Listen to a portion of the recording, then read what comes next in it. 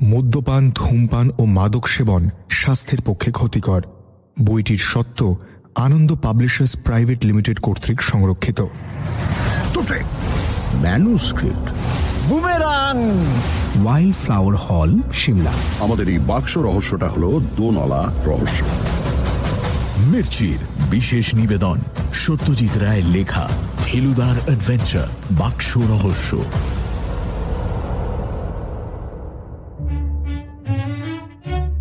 Sunday সাসপেন্সে আজ শুনছেন সত্যজিৎ রায়ের লেখা ফেলুদার রহস্য অ্যাডভেঞ্চার বাক্স রহস্য।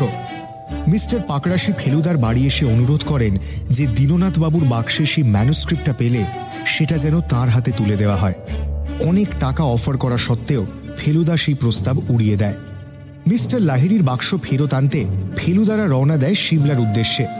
পথে দিল্লির জনপথ হোটেলে ফেলুদার ওপর হামলা হয়। বাক্স নিয়ে পালায় আক্রমণকারী। ফেলুদা ঠিক করে একই বাক্স এবং বাক্সের সমস্ত জিনিসপত্র কিনে তারা সিমলা যাবে। লালমোহনবাবুর পকেট থেকে বেরোয় একটি কাগজ, যাতে লেখা আছে, প্রাণের ভয় থাকে তো সিমলা যেও না। তারপর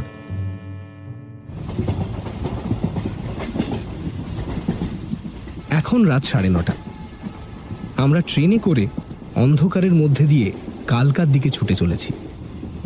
কালকা থেকে কাল ভোরে সিমলা ট্রেন ধরব। দিল্লি থেকে খেয়েই বেরিয়েছিলাম, তাই আর ট্রেনের ডিনার নিইনি। আমাদের কামরায় আমরা 3 জনেই রয়েছি, তাই একটা আপার বার্থ খালি। অন্য 2 জনের কথা জানি না, তবে আমার মনের মধ্যে খুশি, ভয়, কৌতূহল, উত্তেজনা সব মিলে এমন একটা ভাব হয়েছে যে কেউ যদি জিজ্ঞেস করে যে আমার কেমন লাগছে, তাহলে আমি বলতেই পারবো না। আমরা 3 জনই চুপচাপ যে যা নিজের ভাবনা নিয়ে বসেছিলাম। এমন সময় লালমোহনবাবু বললেন, আচ্ছা মিস্টার মিত্তির, খুব ভালো গোয়েন্দা আর খুব ভালো ক্রিমিনাল, এই দুটোর মধ্যে খুব একটা তফাৎ নেই, তাই না? ফেলুদা এত অন্যমনস্ক ছিল যে কোনো উত্তরই দিল না। কিন্তু আমি বেশ বুঝতে পারলাম লালমোহনবাবু কেন কথাটা বললেন। ওটার সঙ্গে আজ বিকেলের একটা ঘটনার সম্পর্ক রয়েছে। সেটা এখানে বলা দরকার, কারণ ফেলুদার একটা বিশেষ ক্ষমতা এতে আশ্চর্যভাবে প্রকাশ পেয়েছিল। ধামিজাকে ভাঁওতা দেওয়ার জন্য লিস্ট অনুযায়ী বাক্সের জিনিসগুলো জোগাড় করতে লাগলো মাত্র 8 ঘন্টা। শুধু একটা ব্যাপারে এসে ঠেকে গেলাম। বাক্সের ভেতরের জিনিস জোগাড় হলেও আসল বাক্সটা নিয়েই হয়ে গেল মুশকিল। নীল রঙের এয়ার ইন্ডিয়ার ব্যাগ কোত্থেকে পাওয়া যাবে? দিল্লিতে আমাদের চেনা এমন একজনও লোক নেই যার কাছে ওরম একটা ব্যাগের সন্ধান করা যেতে পারে। বাজারে ঠিক ওই রকমই দেখতে ব্যাগ পাওয়া যায় বটে, কিন্তু তাতে এয়ার ইন্ডিয়ার লেবেল নেই। আর লেবেল না থাকলে ধামিজা নির্ঘাত আমাদের বুজরুকি ধরে ফেলবেন। শেষটায় দেখি ফেলুদা একেবারে এয়ার ইন্ডিয়ার অফিসে গিয়ে হাজির হলো।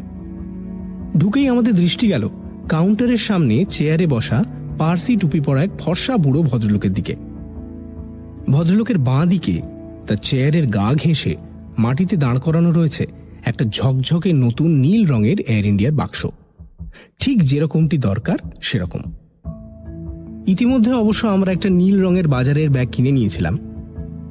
ফেলুদা সেটা হাতে নিয়ে কাউন্টারের সামনে গিয়ে বুড়ো ভদ্রলোকের বাক্সের ঠিক পাশেই হাতের বাক্সটা রেখে কাউন্টারের পেছনের লোকটাকে ওর সবচেয়ে চোস্ত ইংরেজি উচ্চারণে জিজ্ঞেস করল, do you have any flight from Delhi to Frankfurt?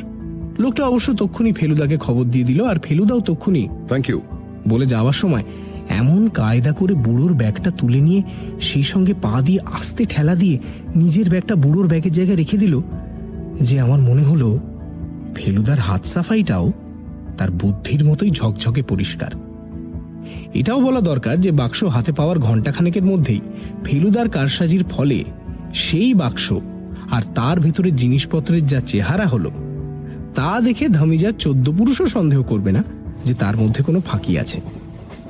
Feluda এতক্ষণ খাতা খুলে বসেছিল, এবার সেটা বন্ধ করে আমাদের এই ছোট্ট কামরার ভেতরেই পায়চারি শুরু করে আপন মনেই বলে উঠল, ঠিক এইরকমই একটা কম্পার্টমেন্টেই ছিলেন ওরা 4 জন। কখন যে কোন জিনিসটা ফেলুদার দৃষ্টি আকর্ষণ করবে সেটা বলা শক্ত। অনেক সময় কেন যে করে সেটা বলা আরো শক্ত। যেমন জলের গ্লাসগুলো। কামরার দেয়ালে জানলা ও দরজার দুদিকে আংটা লাগানো আছে এবং তার মধ্যে বসানো আছে 4টে জলের গ্লাস। ফেলুদা এক দৃষ্টি চেয়ে আছে তারই একটা গ্লাসের দিকে। ট্রেনে উঠলে আপনার ঘুম হয় না হয় না? ফেলুদা হঠাৎ প্রশ্ন করলো জটায়ুকে। জটায়ু একটা জলহস্তির মতো বিশাল হাই তুলতে গিয়ে মাঝপথে থেমে হেসে বললেন, ঝাঁকুনিটা মন্দ লাগে না মশাই। জানি, কিন্তু সকলের পক্ষে এই ঝাঁকুনিটা ঘুম পাড়ানির কাজ করে না। আমার এক মেসোমশাই সারা রাত জেগে বসে থাকতেন ট্রেনে, অথচ বাড়িতে খেয়ে দিয়ে বালিশে মাথা দিলেই অঘোর নিদ্রা। হঠাৎ দেখি ফেলুদা একলাপে বাঙ্কে উঠে গেছে। উঠেই প্রথমে রিডিং লাইটটা জ্বালল, তারপর সেটার সামনে এলইডি কুইনের বইটা, যেটা দিল্লি স্টেশন থেকে ধামিজার বাক্সে রাখার জন্য কিনতে হয়েছে, সেটা খুলে ধরে কিছুক্ষণ পাতা উল্টে দেখল। তারপর কিছুক্ষণ একেবারে চুপ করে সবাসনের ভঙ্গিতে শুয়ে সিলিংয়ের আলোর দিকে চেয়ে রইল। ট্রেন অন্ধকারের মধ্যে দিয়ে ছুটে চলেছে। বাইরে মাঝে মাঝে দু একটা বাতি ছাড়া আর কিচ্ছু দেখা যায় না। লালমোহনবাবুকে জিজ্ঞেস করতে যাচ্ছিলাম যে তিনি যে অস্ত্রটার কথা বলেছিলেন সেটা কখন আমাদের দেখাবেন, এমন সময় ভদ্রলোক বললেন, একটা ভুল হয়ে গেছে যে ডাইনিং কারের লোকটাকে জিজ্ঞেস করে দেখতে হবে ওদের কাছে সুপুরি আছে কিনা। না থাকলে কোনো স্টেশন থেকে কিনে নিতে হবে। ধামিজের কৌটোর মাল মাত্র একটিতে এসে ঠেকেছে। লালমোহনবাবু পকেট থেকে কোডাকের কৌটোটা বার করে ঢাকনা খুলে হাতের ওপর কাত করলেন, কিন্তু তা থেকে সুপুরি বেরোলো না। আচ্ছা, আপত্ত স্পষ্ট দেখতে পাচ্ছি ভেতরে রয়েছে, অথচ বেরোচ্ছে না। এবার লালমোহনবাবু কৌটোটা হাতের তেলের ওপর ঝাঁকাতে শুরু করলেন, কিন্তু সুপুরি তাও বেরোয় না। তিন তো মশাই। কথাটা বলার সঙ্গে সঙ্গেই ফেলুদা এক লাফে বাঙ্ক থেকে নেমে এক ছোবলে লালমোহনবাবুর হাত থেকে হলদে কৌটোটা নিয়ে নিল। জটায়ু ওই আচমকা আক্রমণে একেবারে থ। ফেলুদা নিজে কৌটোটাকে একবার ঝাঁকিয়ে কোনো ফল হলো না দেখে তার ডান হাতের কোড়ে আঙুলটা কৌটোর ভেতরে ঢুকিয়ে চাড় দিতেই একটা খচ শব্দ করে সুপুরিটা আলগা হয়ে বাইরে বেরিয়ে পড়ল। এবার ফেলুদা কৌটোর মুখে নাক লাগিয়ে বলল, কৌটোর তলায় আঠা লাগানো ছিল, সম্ভবত অ্যারলডাইট। বাইরে করিডোরে পায়ের আওয়াজ। তবে শাট দ্য ডোর। আমি দরজাটা একপাশে ঠেলে বন্ধ করার সময় এক মুহূর্তের জন্য দেখতে পেলাম আমাদের দরজার সামনে দিয়ে বাথরুমের দিকে চলে গেল যন্তর মন্তরের সেই কালো চশমা পরা আর কানে তুলো গোজা বুড়ো। ফেলুদার মুখ দিয়ে একটা তীক্ষ্ণ শীষের মতো শব্দ বেরোলো। সে সুপুরিটা হাতের তেলোয় নিয়ে এক দৃষ্টে সেটার দিকে চেয়ে আছে। আমি এগিয়ে গেলাম ফেলুদার দিকে। স্পষ্ট বোঝা যাচ্ছে জিনিসটা আসলে সুপুরি নয়, একটা অন্য কিছুর গায়ে ব্রাউন রং লাগিয়ে তাকে কতকটা সুপুরির মতো দেখতে করা হয়েছে। বোঝা উচিত ছিল রে তোপসে। ফেলুদা চাপা গলায় বলল, আমার অনেক আগেই বোঝা উচিত ছিল। I have been a fool. এবার ফেলুদা তার হাতের কাছে জলের গ্লাসটা আংটা থেকে বার করে নিয়ে তার মধ্যে সুপুরিটাকে ডুবিয়ে আঙুল দিয়ে ঘষতে লাগলো। দেখতে দেখতে জলের রং খয়েরি হয়ে গেল। ধোয়া শেষ হলে পর জিনিসটাকে জল থেকে তুলে রুমাল দিয়ে মুছে ফেলুদা সেটাকে আবার হাতের ওপর রাখল। এতক্ষণে বুঝতে পারলাম যেটাকে সুপুরি বলে মনে হচ্ছিল সেটা আসলে একটা নিখুঁতভাবে পল কাটা ঝলমলে পাথর। চলন্ত ট্রেনের ঝাঁকুনিতে সেটা ফেলুদার ডান হাতের উপর এপাশ ওপাশ করছে, আর তার ফলে কামরার এই আধা আলোতেই তার থেকে যা ঝলকানি বেরোচ্ছে তাতে মনে হয় হিরে। আর যদি সত্যি তাই হয় তাহলে বলবো এত বড় হিরে আমি জীবনে কখনো দেখিনি। লালমোহনবাবুও দেখেননি, ফেলুদাও দেখেছে কিনা সন্দেহ। এটা কি die die die die die die? লালমোহনবাবুর মাথাটা যে গন্ডগোল হয়ে গেছে সেটা তার কথা বলার ঢং থেকেই বুঝতে পারলাম। ফেলুদা পাথরটা হাতের মুঠোয় নিয়ে এক লাফে উঠে গিয়ে দরজাটা লক করে দিয়ে আবার জায়গায় ফিরে এসে চাপা গলায় বলল, এমনিতেই তো মৃত্যু ভয় দেখাচ্ছে, আপনি আবার তার মধ্যে ডাই ডাই করছেন? না মানে বলছিলাম যে রেটে এই বাক্সের পেছনে লোক লেগেছে তাতে হিরে হওয়া কিছুই আশ্চর্য না।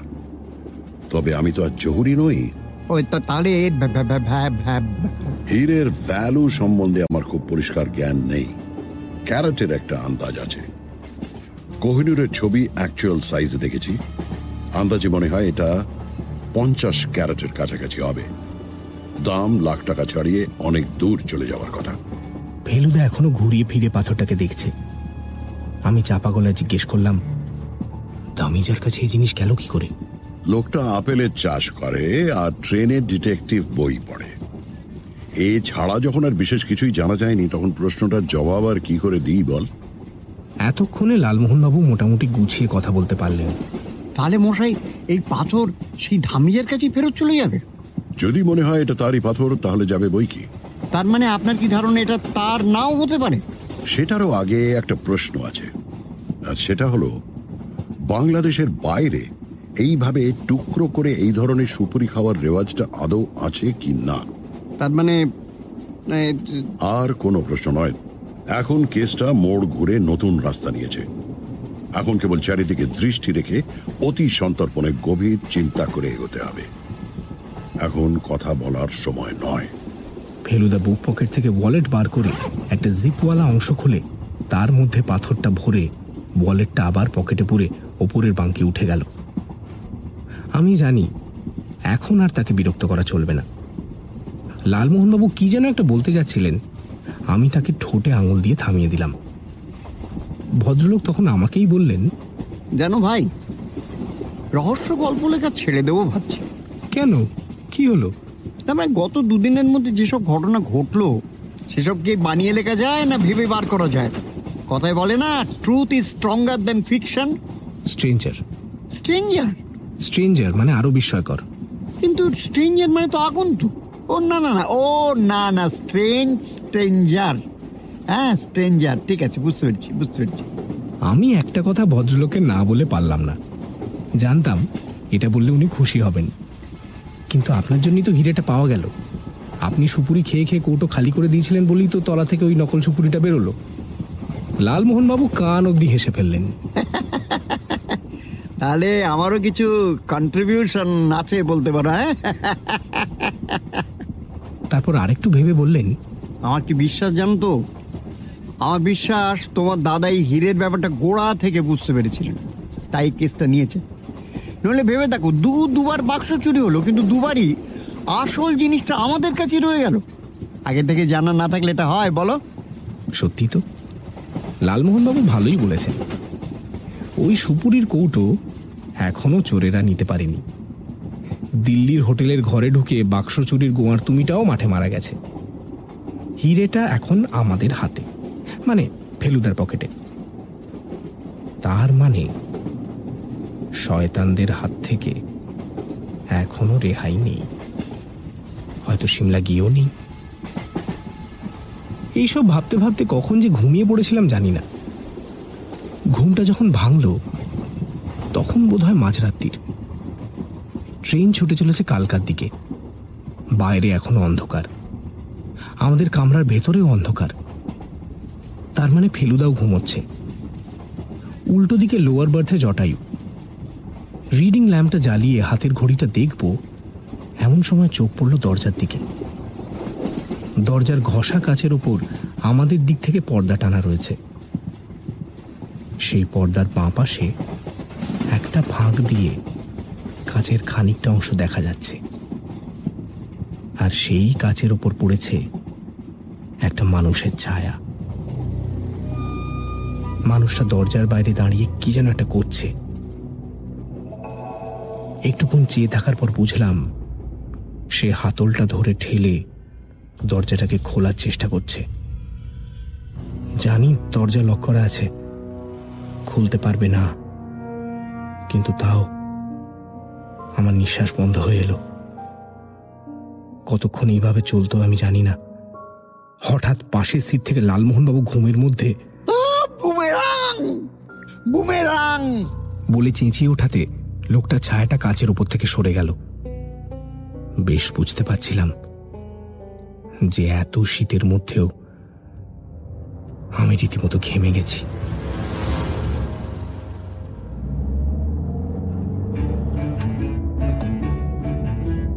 আমি দার্জিলিং থেকে কাঞ্চনজঙ্ঘা দেখেছি।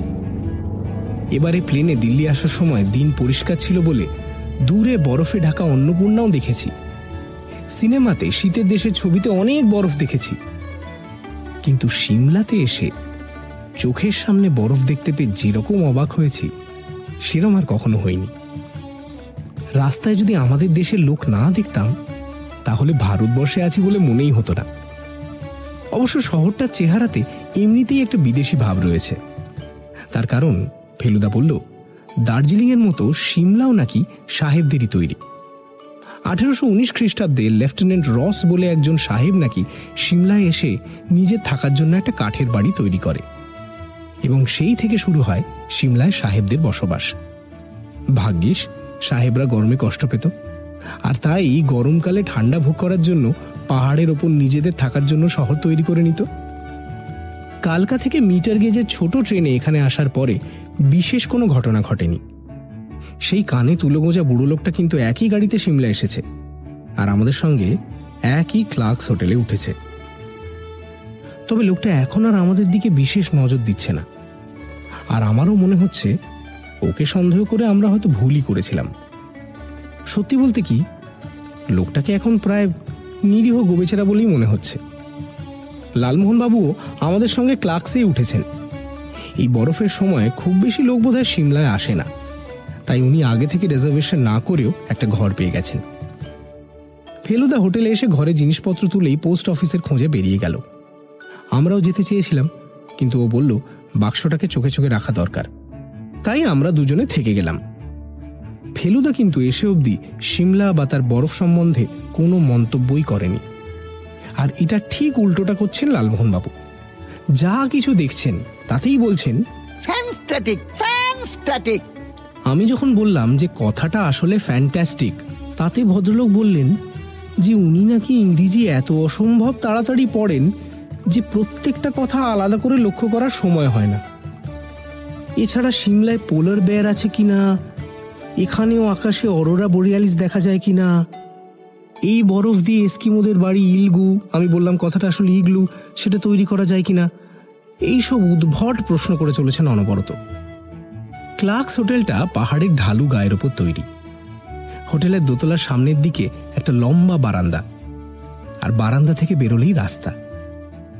দোতলাতেই ম্যানেজারের ঘর, লাউঞ্জ বা বসবার ঘর, আমাদের ডাবল রুম আর লালমোহনবাবুর সিঙ্গেল রুম। কাঠের সিঁড়ি দিয়ে নেমে একতলায় আরও থাকার ঘর রয়েছে, আর রয়েছে ডাইনিং রুম। ফেলুদার ফিরতে দেরি হয়েছিল বলে আমাদের লাঞ্চ খেতে খেতে প্রায় 2টো হয়ে গেল। ডাইনিং রুমের এক কোণে ব্যান্ড বাজছে। লালমোহনবাবু সেটাকে বললেন কনসার্ট। আমরা 3 জন ছাড়া ঘরে রয়েছেন সেই কানে তুলো গোঁজা বৃদ্ধ, যার দিকে লালমোহনবাবু আর দেখছেন না। আর অন্য আরেকটা টেবিলে বসেছেন 3 জন বিদেশি, 2 জন পুরুষ আর 1 জন মহিলা। আমরা যখন খেতে ঢুকছি তখন ঘর থেকে বেরিয়ে গেল একজন কালো চশমা পরা, ছুঁচলো দাড়িওয়ালা, মাথায় বেড়ে ক্যাপ পরা ভদ্রলোক। যতদূর মনে হয় সব শুদ্ধ এই 8 জন ছাড়া হোটেলে আর কোনো লোক নেই। স্যুপ খেতে খেতে ফেলুদাকে জিজ্ঞেস করলাম, ধামিজার কাছে তো আজকেই যাওয়ার কথা। 4টে অ্যাপয়েন্টমেন্ট, 3টেই বেরোলেই হবে। বাড়িটা কোথায় জানো? ওয়াইল্ড ফ্লাওয়ার হল পড়ে কুফরি যাবার পথে, এখান থেকে 8 মাইল। ও, তাহলে 1 ঘন্টা লাগবে কেন? অনেকখানি রাস্তা বরফে ঢাকা, 5 মাইলের বেশি স্পিড তুললে গাড়ি স্কিড করতে পারে।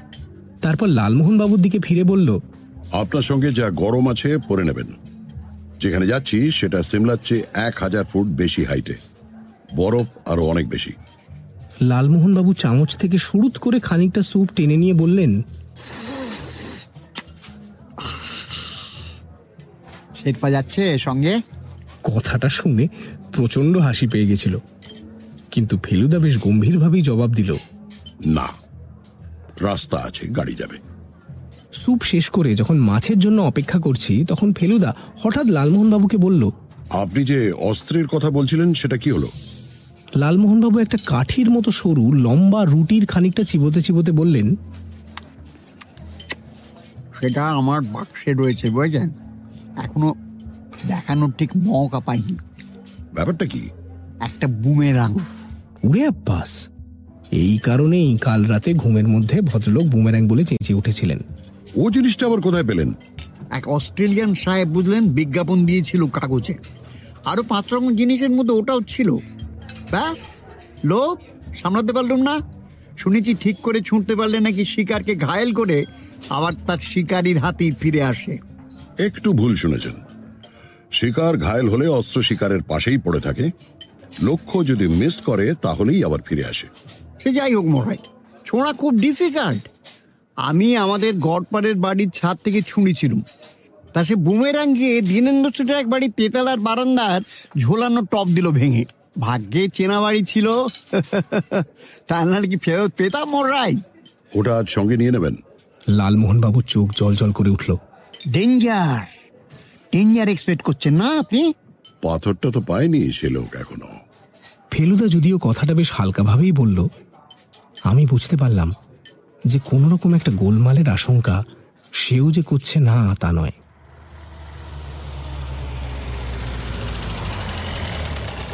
3:05 সময় একটা নীল অ্যাম্বাসেডর ট্যাক্সি এসে আমাদের হোটেলের সামনে দাঁড়ালো। আমরা তিনজনই সামনের বারান্দায় বেতে চেয়ারে বসে অপেক্ষা করছিলাম। গাড়িটা আসতেই ফেলুদা চেয়ার ছেড়ে উঠে পড়ল।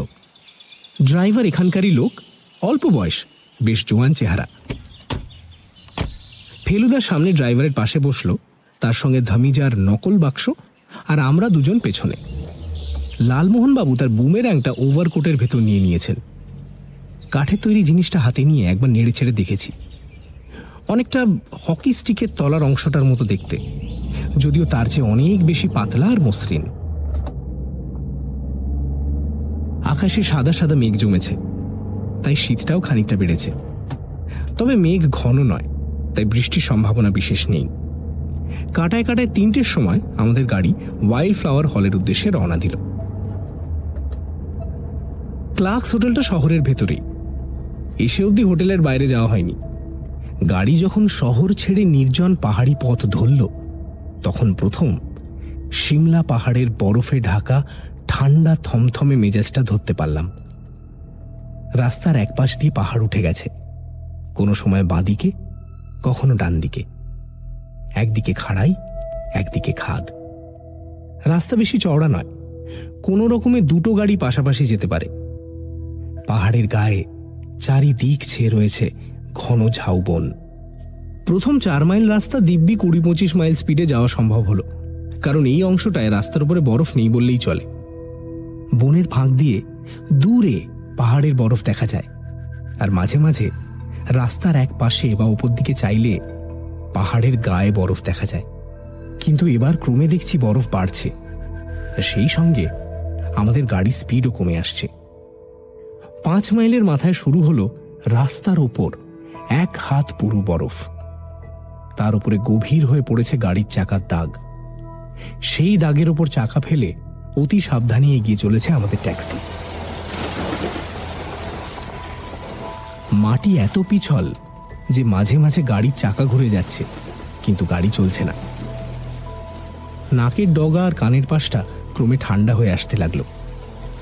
লালমোহনবাবু একবার বললেন তার কানে তালা লেগেছে, আরেকবার বললেন তার নাক বন্ধ হয়ে আসছে।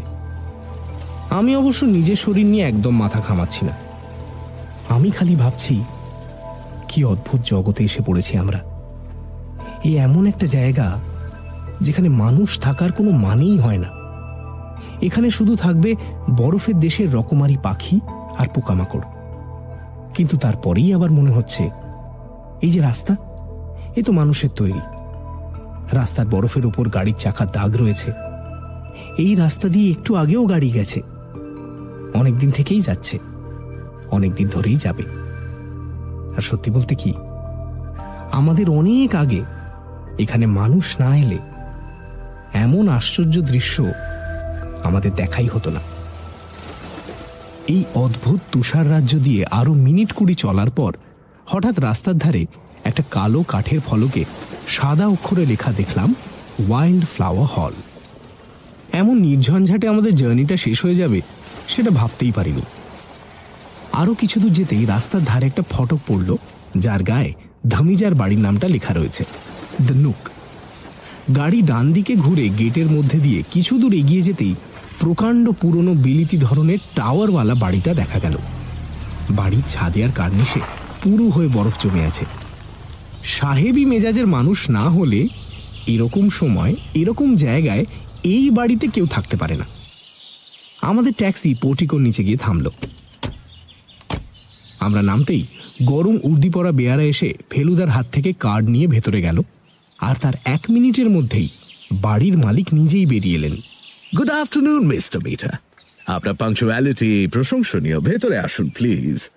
ধামিজার ইংরেজি উচ্চারণ শুনলে সাহেব বলে ভুল হয়। বর্ণনা শুনে যেরকম কল্পনা করেছিলাম, চেহারা মোটামুটি সেই রকমই। ফেলুদা আমার আর লালমোহনবাবুর সঙ্গে ভদ্রলোকের পরিচয় করিয়ে দিলে পর আমরা সবাই একসঙ্গে ভেতরে ঢুকলাম। কাঠের মেঝে এবং দেওয়ালওয়ালা প্রকাণ্ড ড্রয়িং রুম, তার একপাশে ফায়ারপ্লেসে আগুন জ্বলছে। সোফায় বসার আগেই ফেলুদা তার হাতের ব্যাগটা তার আসল মালিকের হাতে তুলে দিল। ধামিজার নিশ্চিন্ত ভাব দেখে বুঝলাম সে আমাদের ভাঁওতা একেবারেই ধরতে পারেনি। Thank you so much. Mister লাহিড়ির ব্যাগটা আমি হাতের কাছে এনে রেখেছি। একবার ঢাকনা খুলে ভেতরটায় চোখ বুলিয়ে নিন। Well, if you say so. বলে ঢাকনাটা খুলল। তারপর জিনিসপত্র আলতোভাবে ঘেঁটে বলল, সব ঠিক আছে, কেবল এই খবরের কাগজগুলো আমার নয়। আপনার নয়? ফেলুদা প্রশ্ন করল। সে ইতিমধ্যে কাগজগুলো ধামিজার হাত থেকে নিয়ে নিয়েছে। No sir, neither is this. Dhamija কালকা স্টেশন থেকে কেনা সুপুরি ভরা কোডাকের কৌটোটা ফেলুদাকে দিয়ে দিল। বাকি সব ঠিকই আছে। ওগুলো বোধহয় ভুল করে আপনার বাক্সে চলে গেছে। যাক, তাহলে এটা বোঝা যাচ্ছে যে ধামিজার সঙ্গে ওই পাথরের কোনো সম্পর্ক নেই। কিন্তু তাহলে ওই কৌটোটা কি করে গেল ওই বাক্সের মধ্যে? And here is Mr. Lahiri's bag. ঘরের একপাশে একটা টেবিলের ওপর থেকে দীননাথ বাবুর ব্যাগটা ফেলুদার হাতে চলে এলো। ধামিজা হেসে বললেন, আপনি আমাকে যে কথাটা বললেন, আমিও আপনাকে সেই একই কথা বলতে চাই। একবার ঢাকনাটা খুলে ভিতরটা দেখে নিন। মিস্টার লাহিড়ি কেবল একটা জিনিসের জন্যই একটু ভাবছিলেন, একটা এন্টারো ভায়োফর্মের শিশি। ইটস দেয়ার, রয়েছে বাক্সের ভিতরে। আর একটা ম্যানুস্ক্রিপ্ট ছিল কি? ম্যানুস্ক্রিপ্ট? ফেলুদা বাক্সটা খুলেছে। ঘাঁটবার দরকার নেই, 5 হাত দূর থেকেই বোঝা যাচ্ছে ওর মধ্যে কোনো খাতা জাতীয় কিচ্ছু নেই। ফেলুদার ভুরু ভীষণভাবে কুঁচকে গেছে। সে খোলা বাক্সটার দিকে চেয়ে রয়েছে। কি ম্যানুস্ক্রিপ্টের কথা বলছেন আপনি? ফেলুদা এখনো চুপ। আমি বুঝতে পারছিলাম তার মনের অবস্থাটা কি। হয় মিস্টার ধামিজাকে মুখের ওপর চোর বলতে হয়, আর না হয় সুড়সুড়িয়ে ওই খাতা ছাড়া বাক্স নিয়েই থ্যাংক ইউ বলে চলে আসতে হয়। ধামিজাই কথা বলে চললেন, I am very sorry mister Mitter, কিন্তু আমি প্রথম যখন গ্র্যান্ড হোটেলে আমার ঘরে বাক্স খুলি, তখন ওতে যা ছিল এখনো ঠিক তাই আছে। খাতা তো ছিলই না, এক টুকরো কাগজও ছিল না। আমি বক্সের মালিকের ঠিকানা পাওয়ার আশায় পুরো বক্স সার্চ করেছিলাম। সিমলা ফিরে এসে এই বক্স আমার আলমারির ভিতরে চাবি বন্ধ অবস্থায় ছিল। এক মুহূর্তের জন্য অন্য কোনো লোকের হাতে পড়েনি। I can absolutely guarantee it. এই অবস্থায় আর কি করবে ফেলুদা? সে চেয়ার ছেড়ে উঠে লজ্জিত ভাব করে বলল, আমারই ভুল মিস্টার ধামিজা, কিছু মনে করবেন না। আচ্ছা, thank you very much. How about some tea or coffee? আমরা উঠে পড়লাম। আগে না, থ্যাংক ইউ, আজ আসি আমরা। Good bye. লেখাটা কোথায় যেতে পারে, কেন সেটা বাক্সের মধ্যে থাকবে না, সেটা কিছুই বুঝতে পারলাম না। হঠাৎ মনে পড়ল, নরেশ পাকরাশি বলেছিলেন দীননাথ বাবুকে ট্রেনে কোনো পাণ্ডুলিপি পড়তে তিনি দেখেননি। তাহলে সেটাই কি সত্যি কথা? দীননাথ বাবু কি তাহলে লেখার ব্যাপারটা একেবারে বানিয়ে বলেছেন?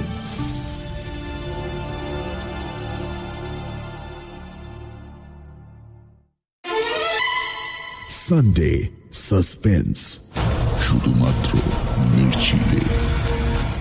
গল্পের পরবর্তী অংশ ব্রেকের পর।